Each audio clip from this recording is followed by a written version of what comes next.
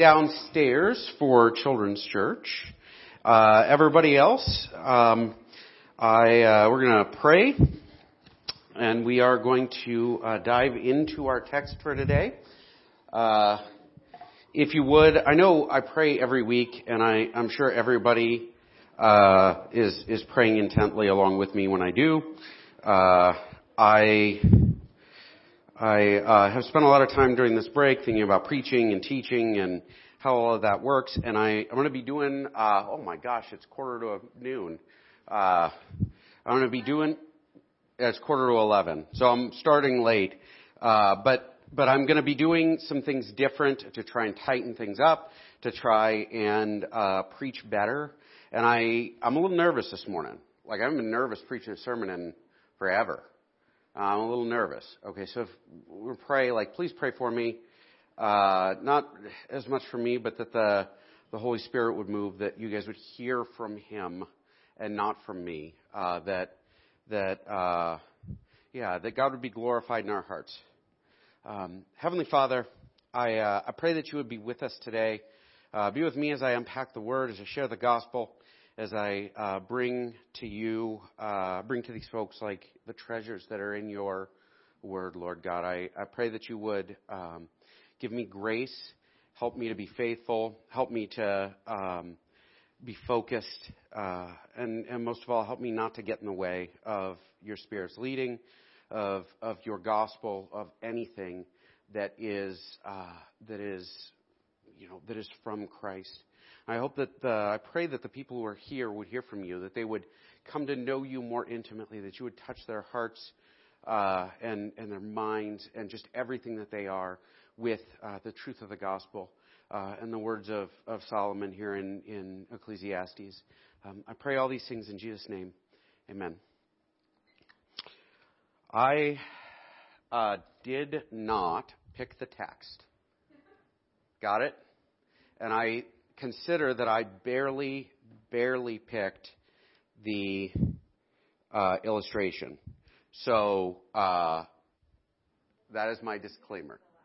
I know. What have I been doing? Well, I'll tell you. I came back on Monday, and I said, all right, so starting Monday, having heard Jeremy preach Ecclesiastes 3, I said, I'm gonna spend Monday praying about the text, about what I'm going to preach, about how I'm going to come at it, about the whole thing. And I had ideas in my head already, and I went walking, which is kind of one of those things that I've discovered. If I walk and pray and reflect and everything else, I tend to do a little better. I got to be in motion. I don't know if anybody's noticed. I am a motion kind of guy.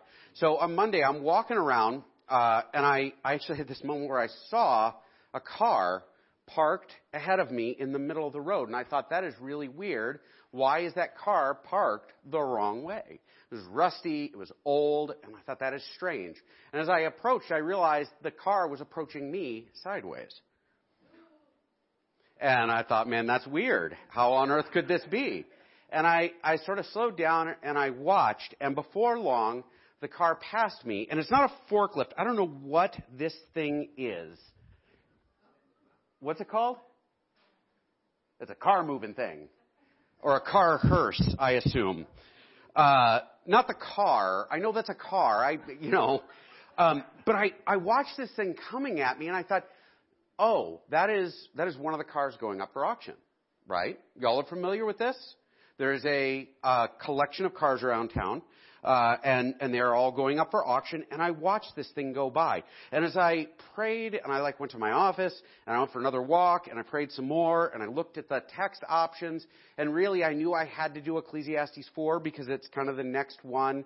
We'll go to the New Testament when the time change happens. It's what we do every year. And so I'm I got to do Ecclesiastes 4, and I'm praying about it. And as I'm walking and praying, more and more cars are going by me. And I found myself watching these cars go. And suddenly I realized that these cars, these rusted out cars, are really Ecclesiastes as kind of a parable, right? And we're going to dive into this and understand, as I was praying, this clicked, and it was, all right, well, we got to talk about cars. I don't need those. Thank you, though. I have nothing to say about rusty cars. I have nothing to say about anything related to the people who own them or anything. Nothing like that.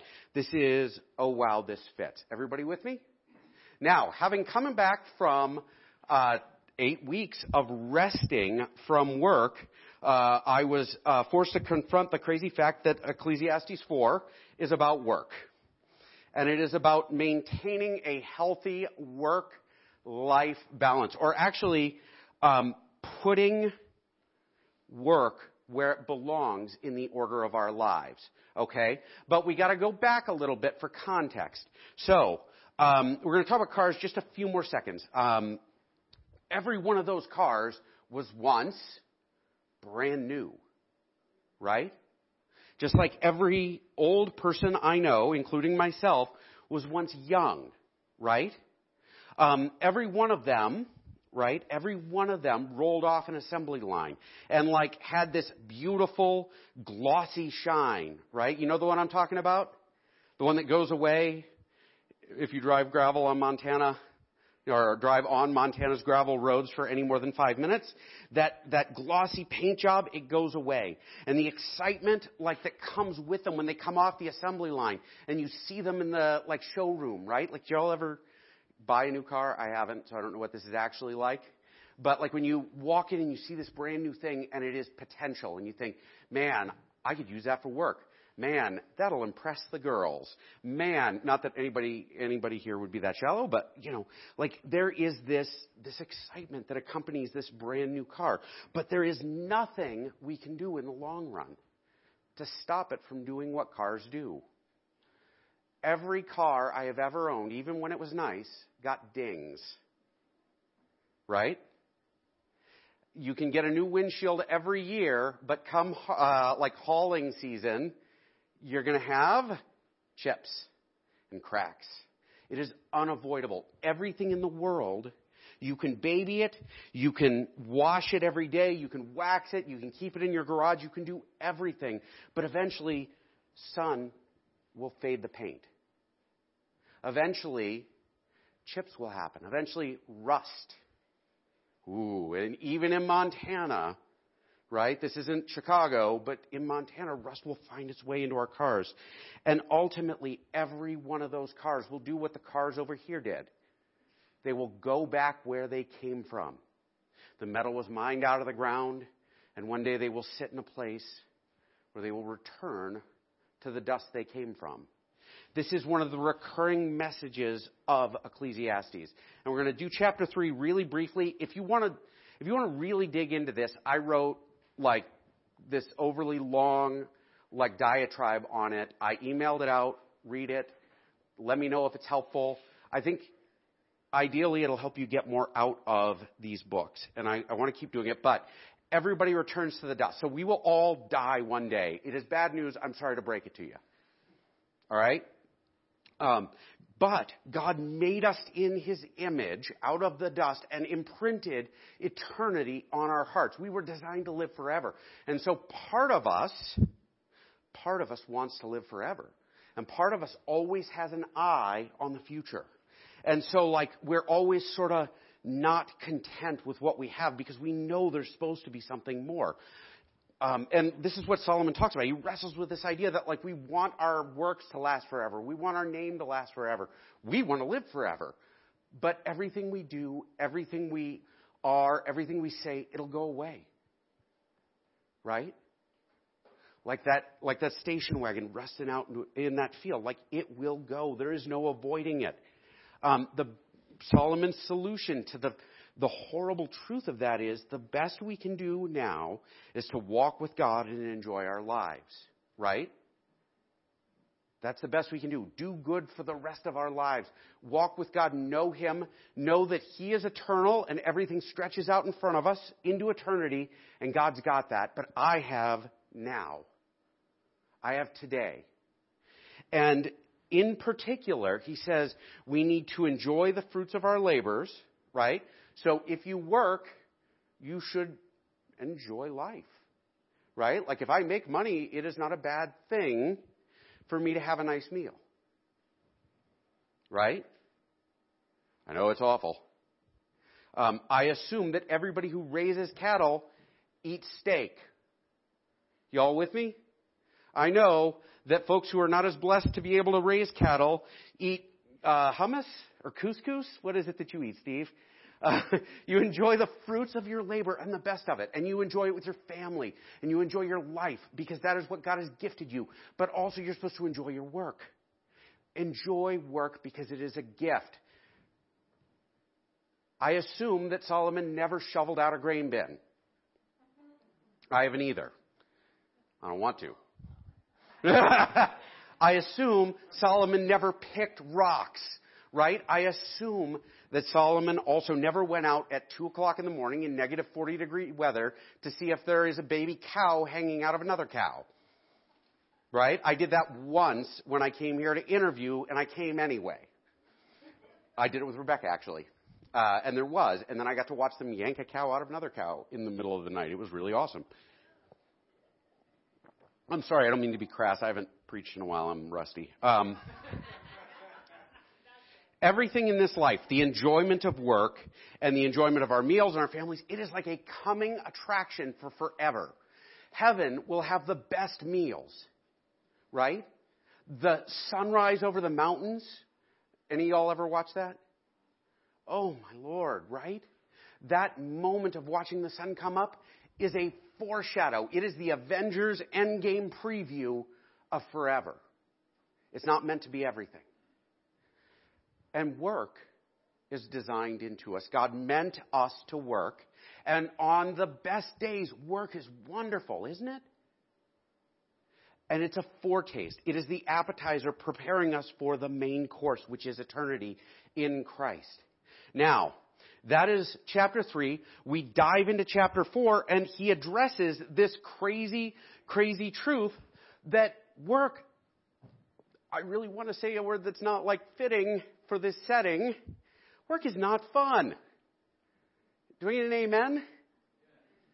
Work sneaks in everywhere. It's like sand, right?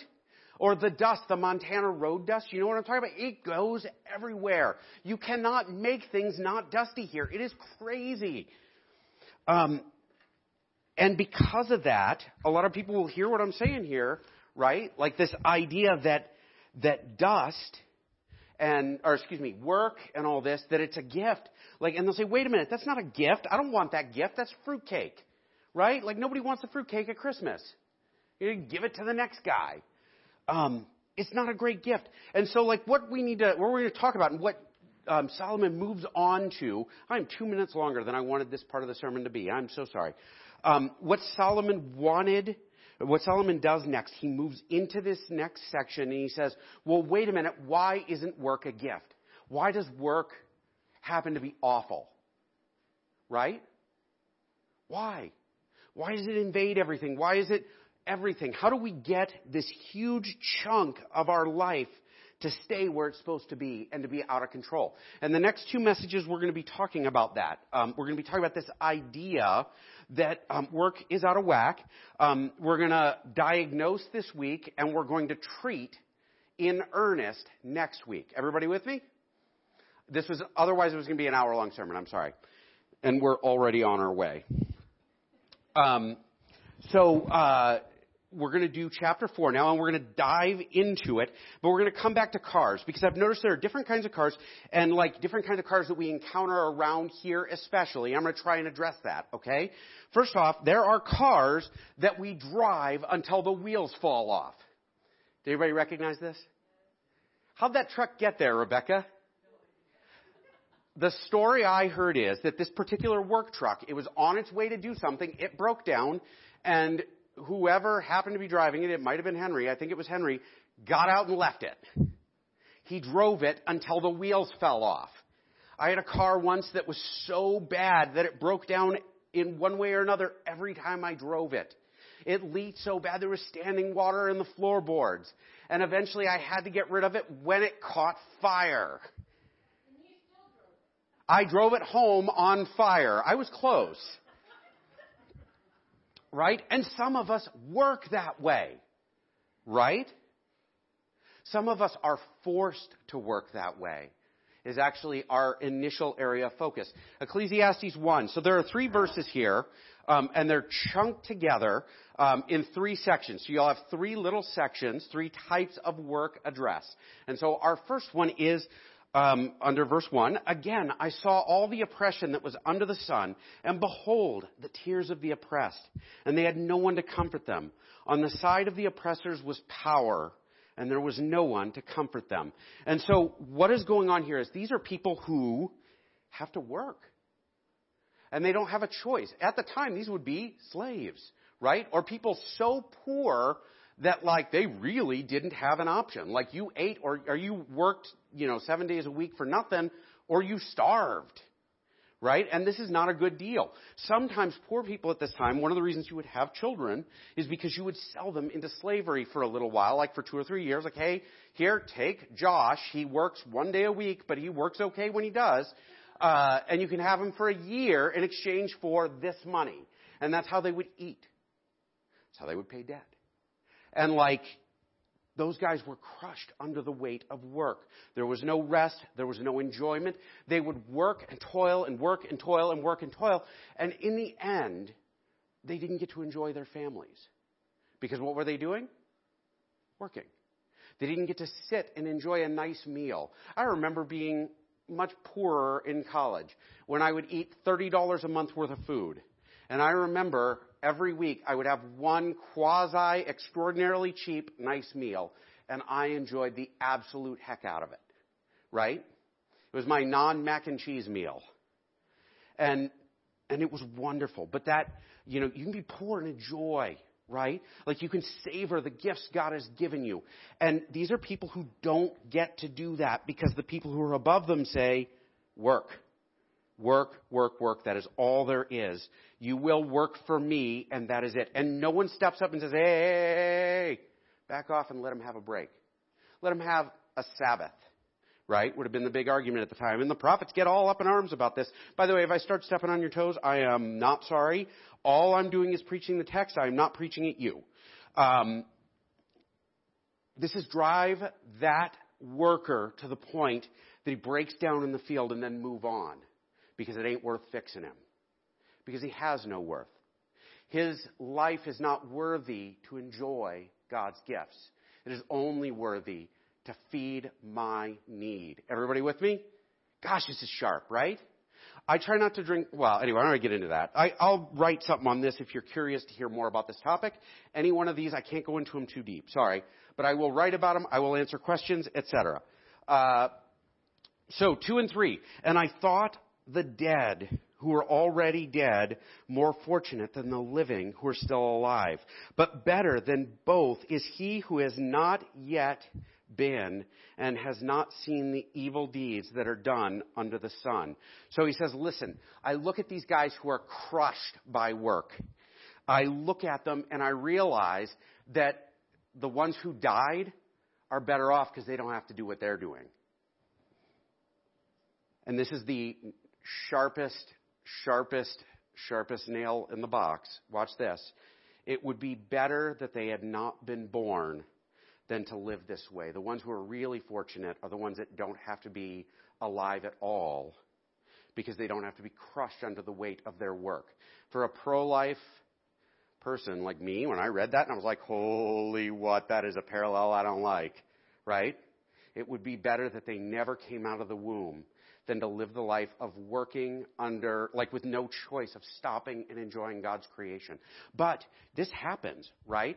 And it doesn't happen as much here. There are coffee farms in South America. Like, one of the reasons you can go to McDonald's and get $1 cup of coffee, right, is because there are people who are wage slaves.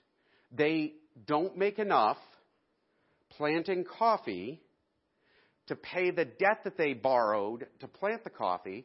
And so they just cycle, and they sell their coffee so cheap because they can do it. And that's like when you get $1 cup of coffee at McDonald's. That's what you're getting. You're getting slave labor coffee, right? And Solomon is saying, and I think it's hyperbole, right? I think this is exaggeration to make a point. It would be better not to be born than to do that. And these things exist. There are folks who are forced to work, and I actually wrote this out so I could be careful not to say it the wrong way. But there are folks who are forced to work at such a way that they can never stop. You know, everything to the boss is the most important thing, and to you is non-existent. These are people who prioritize money or the business or the family farm or whatever over the work-life balance, over the God-given created order within the life of the person who works for them. It'd be better for that guy not to show up at all. That's harsh, isn't it? Paul, and you're going to hear me come back to this over and over again, he puts a great frame around this issue. And this is a frame that applies to both sides, because he is talking about the people who are crushed under the weight of work and the people who crush, right? Because if you are willing to crush someone in order to get your objective, your cheap coffee or whatever, if you're willing to crush that guy to get what you want, then you're stealing from him and you're killing your own soul. You're treating a human being as nothing. Oh, no time to spend time with your kids. Get to work. No Sabbath for you. Get to work. Paul puts a frame around this when he says, do everything unto the Lord, right? So when you treat the people who work for you, when you treat the people who serve your business, you have to look at them and say, I'm working with this guy as though I'm working with the Lord. And conversely, because Paul applies the same idea to slaves, right? Slaves, obey your masters and serve them as though you're serving the Lord. Because we're free in Christ, we can step outside of this work to live dynamic, and we can look at things and say, this life is not all there is. I'm working for Jesus. And that is how we put this into order. We begin to look and say, my work is for Christ. And so when I work too many hours because I don't have a choice, I'm working for Jesus. And I'm going to love this person like Jesus. And I'm going to work as though Jesus himself is going to come and check my work.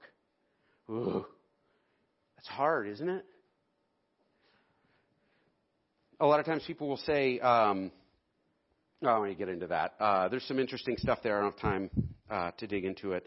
The idea here, though, is if you are in this position where there is nothing but work, where you have been stuck in this spot, understand that the escape, if you have no power and nobody who's going to speak on your behalf, the escape is to turn to Christ and say, I'm free in you even if I'm not now. Everybody with me? All right. So we'll move along. So Solomon has covered this. This is it. Slaves, masters. These guys have work out of whack. And that's obvious, right? It's obvious. So we're going to jump into the next one. There are those who work in such a way as to where they destroy everyone else and themselves in the process of keeping up. Right? We all know the Derby. What is the objective of the Derby? To be the last one standing. To hit everyone as hard as you can and dig deeper and work harder. I may destroy my back end. I may destroy my front end. My wheel might fall off. But if I can keep moving and I'm the last one moving, I win. Right? The problem is that when you're done, there's nothing worth having. There's nothing worth doing anything with but leaving it in a field to rust. Ecclesiastes 4:4, and this is part of a chunk, these 3 verses. He talks about this, and then we'll talk about the next.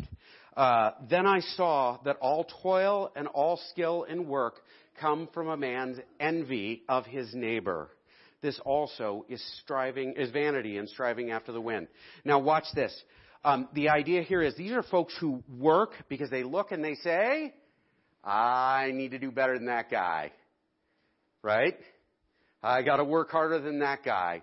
I got to work harder than this guy over here. Actually, sometimes you find young men who will work themselves to death because they're trying to impress their workaholic father. Guess what? You're going to break down long before you get a good job, my good and faithful servant there. Can't do it. And if we work this way, it will destroy us. Now, mind you, if you have a job, right, there's this truth, if you have a job, your workplace will always ask for more. Do you understand? I've never had a job where they're like, man, Eric, you did a really good job knocking that out. Why don't you hang out and take a break? Nope. You got time, they'll fill it. You got free time in your own life, they'll give you another shift. Work will always gobble up more if you let it. You cannot avoid it. This is what Solomon's talking about, not what Eric's talking about, mind you, right? And so he's saying, listen, people who live this life where they drive to have more, or where they say, I'm going to give my kid everything I never had, right? But then they don't give them themselves because they're so busy working, they're just destroying themselves. This is the heart attack you get at 55 because you put in crazy hours. This is the I can't sleep at night because I'm so stressed out from work when I get home. This is me, actually, because I'm going to tell you, this is me preaching at me. This is not me preaching at you. I realized during sabbatical when I came to church on Sunday mornings, every Sunday, and I had a day where I was like, oh, wow, I just yelled at the kids for no reason. Really lost it. No reason. And I'm not even stressed out. You know what I had done? I'd become so used to being stressed out before worship that I was always in a bad mood, and I carried it with me. And this morning I had to stop and spend time praying. Lord, don't let me take on something that is not mine. Let me rest before I come in and lead folks in worship.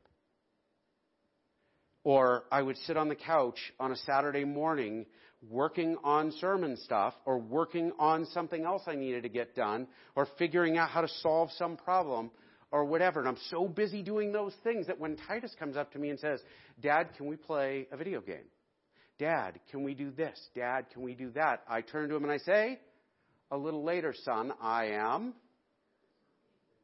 But it's Saturday, right? What am I telling him? Son, I love you. The derby ain't stopping. When the derby stops, I'll stop. You know when the derby stops in life? About 2 minutes after you fall on the ground. Not me, I'm going to have to work on my funeral day. Just striving after the wind, you get nothing out of it. Then there's the barn car. This is the opposite, right? This car, by the way, it's a French car, so obviously this is how it looked when it came off the production line. It was parked in a barn before World War II, and this happened. This car sold at auction for $2 million. $2 million. It was not miles that turned it into this.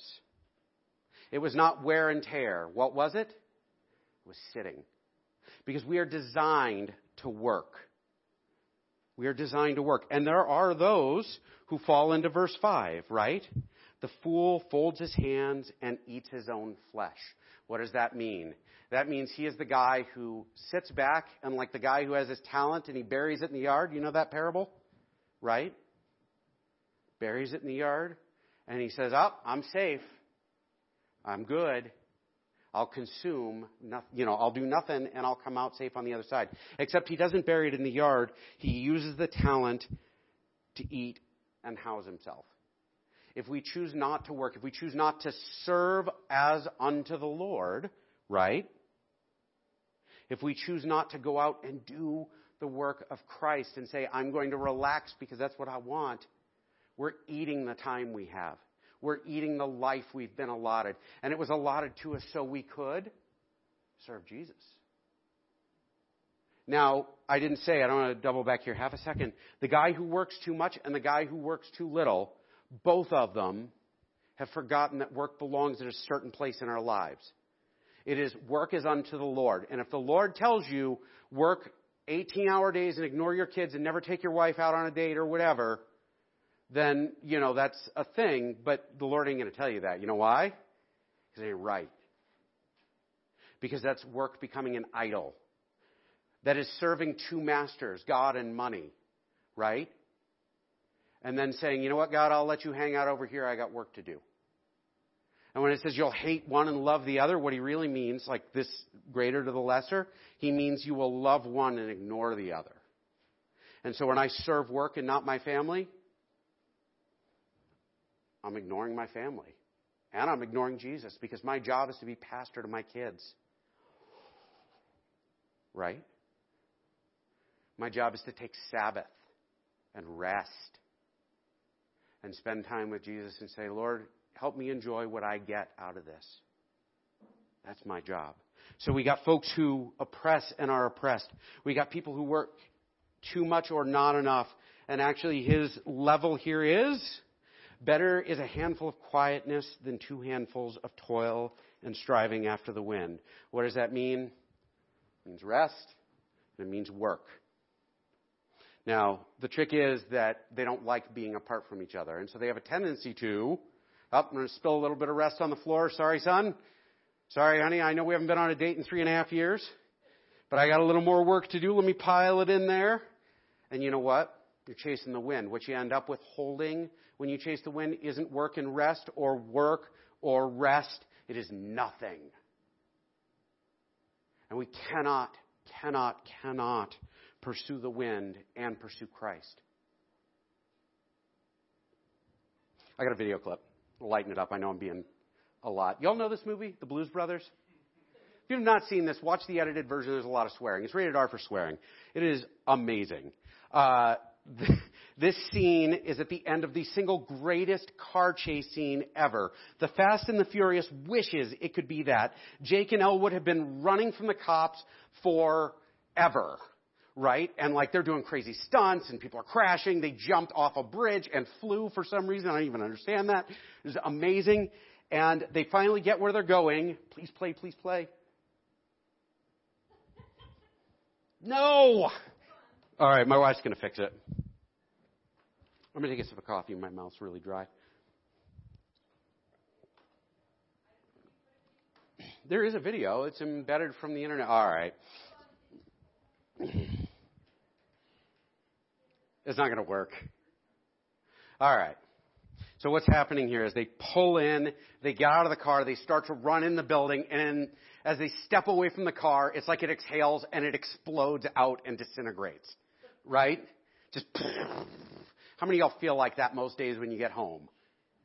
Actually, when you go to bed, right? Because like, it's work, it's kids, it's this, it's that, it's the other thing, it's all of this stuff piled up, and you get to the end of the day, and you're just like, there are whole cottage industries built around selling humorous junk to people who work too much and are stressed out and exhausted. You know the ones I'm talking about? And you know why they do that? Because it's easier to make a joke about it than to admit that you're collapsing under the weight of the life that you've chosen.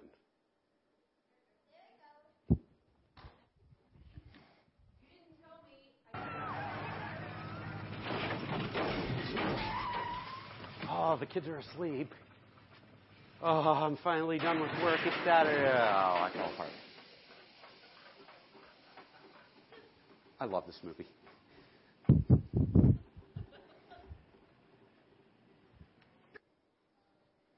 I've had cars like that. Ecclesiastes 4, 7 and 8. Again, I saw under the sun one person who has no other, either son or brother, yet there is no end to all of his toil, and his eyes are never satisfied with riches, so that he has never asks, for whom am I toiling and depriving myself of pleasure? This also is vanity and an unhappy business. So watch this, and this is cool. It's easy to miss. The first, those who are enslaved, who are oppressed by an oppressor. Those who work too much and not enough, which is basically the oppressed and the oppressor, right? And then we jump over to those who oppress themselves. I ain't even working for anyone. I just want to work. Right? It's a little like drinking, though. It might feel good for a little while. You do it long enough, and suddenly it doesn't feel very good. Suddenly you just drink so you don't go through withdrawal. I lived this way for a little while where I would work, so I never had to sit still and realize that all of the work I was doing was pointless. This was in my 20s. We allow Sabbath to get out of whack. We allow ourselves to become enslaved to our jobs, and our relationships die. So this is the guy, right? And I don't mean any of y'all, because I know you don't do this.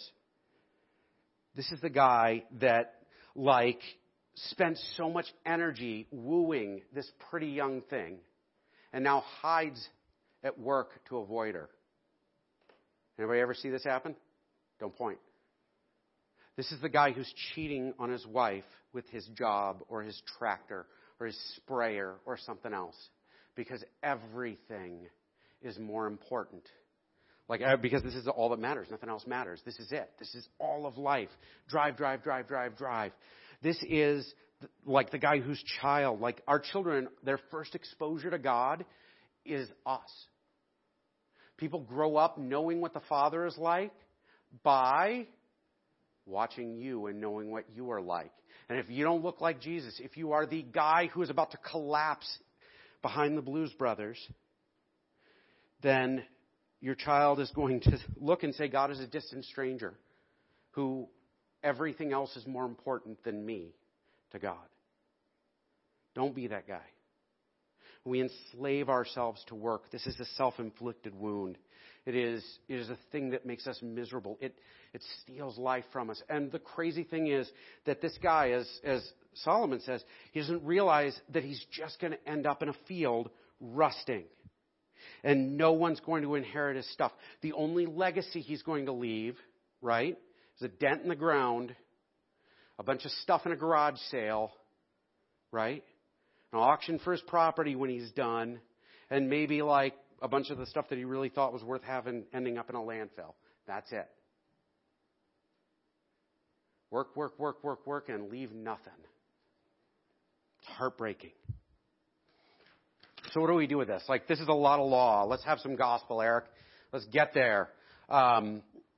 As I work through these examples of like work gone wild, you probably know people who fit these categories. Or some of y'all might be those people. And it's because these are people whose check engine light is on, right? Check engine light is on. They've thrown a rod, right? And the light that has come on is, you're working too much. It's not the broken thing. The broken thing is you and Jesus. Them and Jesus. That is the broken thing. That's what set the light off. And a lot of times we try to get our work lives under control. Has anybody here ever tried to get your work life under control? I got to get my stress tamped down. I got to get all this stuff. Nobody except my wife raised her hand and me. I just came back. Like we let this stuff get out of control, and the check engine light comes on because we're so tired that we can't, or so we're tired but so stressed we can't sleep, or we're grinding our teeth, or we're, drinking 8 gallons of coffee today and we're still tired, or whatever it is. We do all of this stuff, and the check engine light is on. You're tired. Work is getting out of control, and then, like, instead of trying to fix the problem, which is you and Jesus, and work being where it's supposed to be, we try to fix the light. You ever do that? The light comes on and you start tapping it and like, come on, I know everything's fine. Or we put tape over it. Yeah, that's an old joke. And our world is littered with people who are like that. They're frozen up inside and the rest of them is catching up. Like people who are rusting out, but they're dead inside. We know folks for whom work has become the mistress and everybody knows it. It's become an idol, and everybody knows it. We know that guy. Some of y'all are related to him. Some of y'all went to his funeral, right? I'm not talking about anyone in particular, but you know, right? You know, this isn't like fake. Americans, we have an awful relationship with work. It's toxic as heck. We work until we fall apart, and we pretend it's virtuous. It's not. It's idolatry. I'm guilty of it, more than any of you. So no, I'm preaching this to myself, and that's why we're going so long. We know men who've alienated everyone, ended up alone, who's like this is it. And when they realize that they're still empty at the end of the workday, and they start looking for new things to fill themselves up with, like toys or cars or other material things or porn or liquor or whatever, and they think, I'm going to fill myself up with this, and they're still empty. Usually, right, like actually what it is they have this God-sized hole inside of them. All of us have it. And if you try to fill it with anything other than Jesus, or if you try to let your job push Jesus out of the middle, you'll be hungry forever and never, ever, ever be satisfied. While watching these cars being these rusty cars being carted away the other day, I realized that the best thing that can possibly happen to any of them is what? Anybody know? If somebody bought them and restored them. This is my example. This is a restored Mustang. Every one of us, everyone here who knows Christ, looked like the top picture, only a little worse before Christ made you new. The best thing that can happen to the workaholic, the best thing that can happen to the idolater, the best thing that can happen to that rusted out piece of junk in the field is for Jesus to show up, pull them into the garage, and fix it. And then they'll come out looking better than the day they came off the production line. And probably with like nitrous oxide and 2 carburetors, a bunch of other stuff. And they will be amazing. Callan has a truck like that. It's better now than the day it came off the production line. Because Callan dragged it in and fixed it. Like Jesus drags us in and fixes us.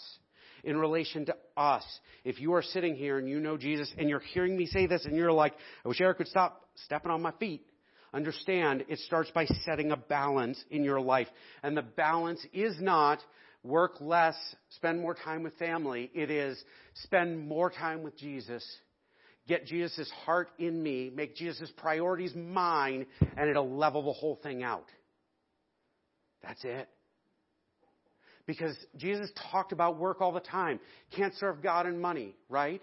Talked about possessions like the dishonest manager. Talked about this stuff all the time. And if we follow Jesus, we should know what he said about this stuff and then follow it. That's how you fix this. And honestly, it's not easy to do yourself because we learn it by doing it forever and ever. And it becomes this worn out path in our lives. And we're just following this worn out path to the field where we're going to rust until we get reclaimed by the earth we came out of. And that is not worth doing. It is so much better to walk with Christ and be continually renewed. And so some of us might need somebody to stand next to us and say, hey, dude, I need your help. I work too much. I'm lazy. I avoid work.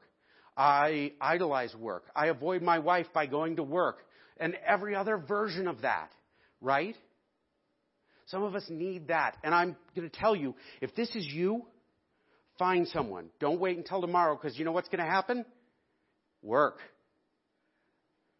It's like the blob. It just gets bigger. And it takes up more and it eats and eats and eats. It's also like a teenager in that respect. Don't do it tomorrow. Do it today. If you got questions, if this hits you hard and you're like, I need to hear more about this topic or that topic, send me a text message, 399-3803. Do it right now. Because I will write about this. I will talk to you about it. I will help you. This is the unspoken sin in the church. It is. We're not following Jesus. We're working. And in fact, that's why some churches look, this field over here, there are like the 900 cars, and some of them were really cool once upon a time. Some churches are that. They're room full of people who are rusting out and not following Jesus, broken down inside. Some of them even look beautiful on the outside, but the engine is seized. Or when they take the gospel in, it leaks out the bottom, right? Like Mater in Cars, he leaked oil. We can become this if we don't try, if we're not diligent, because Satan will seduce us into work. And the trick is, like, Christ can fix it. And actually, here's the other thing. You see rusted cars around town, right? You see them. They're there. Your job as a follower of Jesus is to be God's pit crew. Right? Jesus fixes them. Your job is to be his hands and his voice. Who's going to hear the gospel if you don't tell them? Who's going to listen to you if they watch you live and you don't look like Christ? Who's going to listen to you if you've been a follower of Jesus your whole life and you've never finished the master mechanic class? Right? It's easy to follow Jesus a long time and not be able to answer a single Bible question or talk about Jesus in any way that's reasonable. It is. We have to know Christ. We have to be intimate with him. We have to know the life that we're designed to live inside and out so that we can go to folks and bring them in. We are Jesus' tow trucks. We are Jesus' drag people in. And you know folks that need this, right? You know folks that are lonely and all they have is work. They just need somebody to love them. They need somebody to show them a little grace. And actually, there are people in this town. I've met people over the years where, and I'm not talking about anybody who lives here anymore. Actually, I can say that honestly, who spent so much time chasing after stuff that they ended up alone. And if you just sit down and talk to them for a little while, they become your best friend almost instantly because no one wants to go near the rusted out Hulk in the neighbor's yard. No one. You can be that guy. You can walk next to them. You can talk about Christ. You can bring grace and restoration. You can drag them to the body shop where Christ himself will do the work. If you want easy ways to do this, I'll tell you. Number one, live different so people want what you have. Look like Jesus and people will chase after you. I think it was Spurgeon, set yourself on fire and the world will come to watch. You want to say people become Jesus and they will come to you in droves. People follow Jesus even when he tried to avoid them. Beyond that, if you watch the sermons online, if you click share, it's so crazy. Really weird practical thing. If you click share, the number of people who see it goes from 20 to 90 for every share that we get. Isn't that strange? But some people are, well, I don't want to talk about Jesus with people. I'm uncomfortable. I get this, I get that. I mean, honestly, sharing stuff or just inviting, hey, why don't you come with us to church? Or brisket cook-off on the 25th. You want to cook. You want to come. You want to help judge. You want to this. You want to that. It is so easy just to draw people into the family as a starting point. But the truth is, because most people are rusting out hulks, because most people are dead inside, we look at them and we say, I don't want anything to do with that. I don't want people to think I'm a part of that. Christ isn't sending you to look nice. Christ is sending you with the tow truck. In the coming months, we're going to talk about not necessarily work, but we're going to talk about this a lot. This is what we were made to do, people. This is what we were saved to do. We are saved to save others, to share the gospel, to pull the drowning in, to grow as believers, to know Christ better. And part of that, the hardest part, is going to be making work fit where it fits. If I stepped on your toes today, pray. Talk to Jesus. Confess it. Repent of it. Confess it to another person. Make amends to the people, your wife, your kids, or whoever that you've hurt because you've idolized these things. But start the process. Come talk to me and I'll walk with you in it. I've done this. I'm coming back from sabbatical because I live this way. Because all of us live this way. It's an epidemic. Let's close in prayer. Heavenly Father, I pray that you would today. I pray that those who are crushed by work, who deciding, will I go to church today, is determined by how much work do I have to finish. Will I go and spend time with my kids is determined by, I have to finish this project. I have to do this. I have to do that. And Lord God, shape them. Call them. Let your Spirit break hearts. Make us holy. Make us like Christ. In Jesus' name, amen. Still went long.